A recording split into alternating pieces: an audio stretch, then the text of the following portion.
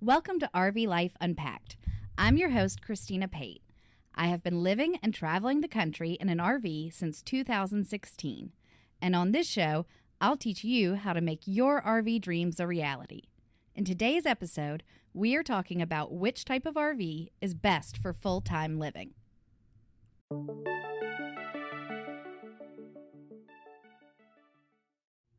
Let's start unpacking. Thanks for joining me today on RV Life Unpacked.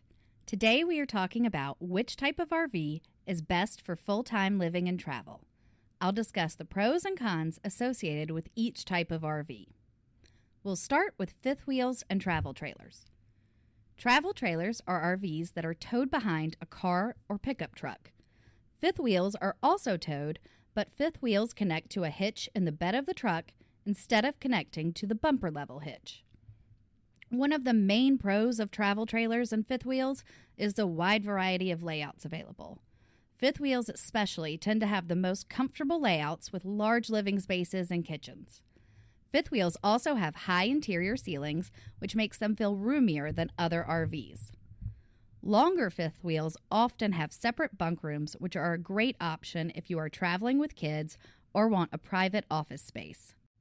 Another benefit of fifth wheels and travel trailers is the price. Of course, you can find a range of cost options for all types of RVs, but in general, towable RVs are more affordable than Class A's of the same length, even after you factor in the cost of the tow vehicle. The maintenance costs are also lower since travel trailers don't have an engine.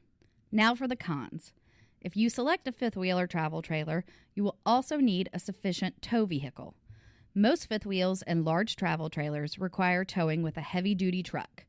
These tow trucks aren't typically very fuel efficient, which means high cost to run errands and take day trips. Travel trailers and fifth wheels are also not as comfortable for travel days. Since you are towing the trailer, you won't have access to the amenities of your home when you are driving. In some models, the refrigerator and/or the bathroom are blocked while the slide-outs are in. So when shopping for RVs, pay attention to the layout with the slides closed. Next up are Class C and Class A motorhomes. Class C and Class A RVs are both drivable motorhomes. Class A's are typically larger and are constructed on a similar platform as a bus or semi-truck, while Class C RVs are built on a cutaway chassis similar to a box truck. The first pro of motorhomes is convenience while driving. Class A and C RVs allow you to have access to most areas of the RV while you are on the road. Of course, you should stay buckled up while driving, but motorhome owners can access their kitchen and bathroom without exiting the RV. These RVs also have more comfortable seating options for large families or traveling with pets. Motorhomes also don't require a tow vehicle. Since motorhomes are self-contained, you don't need to own a special type of car. You can simply buy the RV and hit the road. Of course, most full-time motorhome owners tow a small car to use on a daily basis. One of the main cons of motorhomes, especially diesel pusher Class A's, is price. Premium diesel Class A's start at $250,000. Layout is another consideration. After touring tons of RVs, I strongly prefer the layouts of fifth wheels and travel trailers.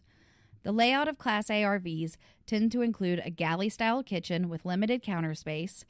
They also often have couches that don't directly face your TV.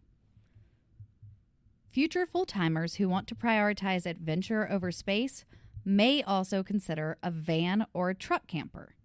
Truck campers are affordable RVs that allow travelers to camp almost anywhere. However, space is very limited inside. Vans, which are also referred to as Class B RVs, are the smallest drivable RVs. Vans typically have more interior space than truck campers, but they are also more expensive. There is no one answer to which type of RV is best for full-time living, but there are a few factors all buyers should consider. The first is budget.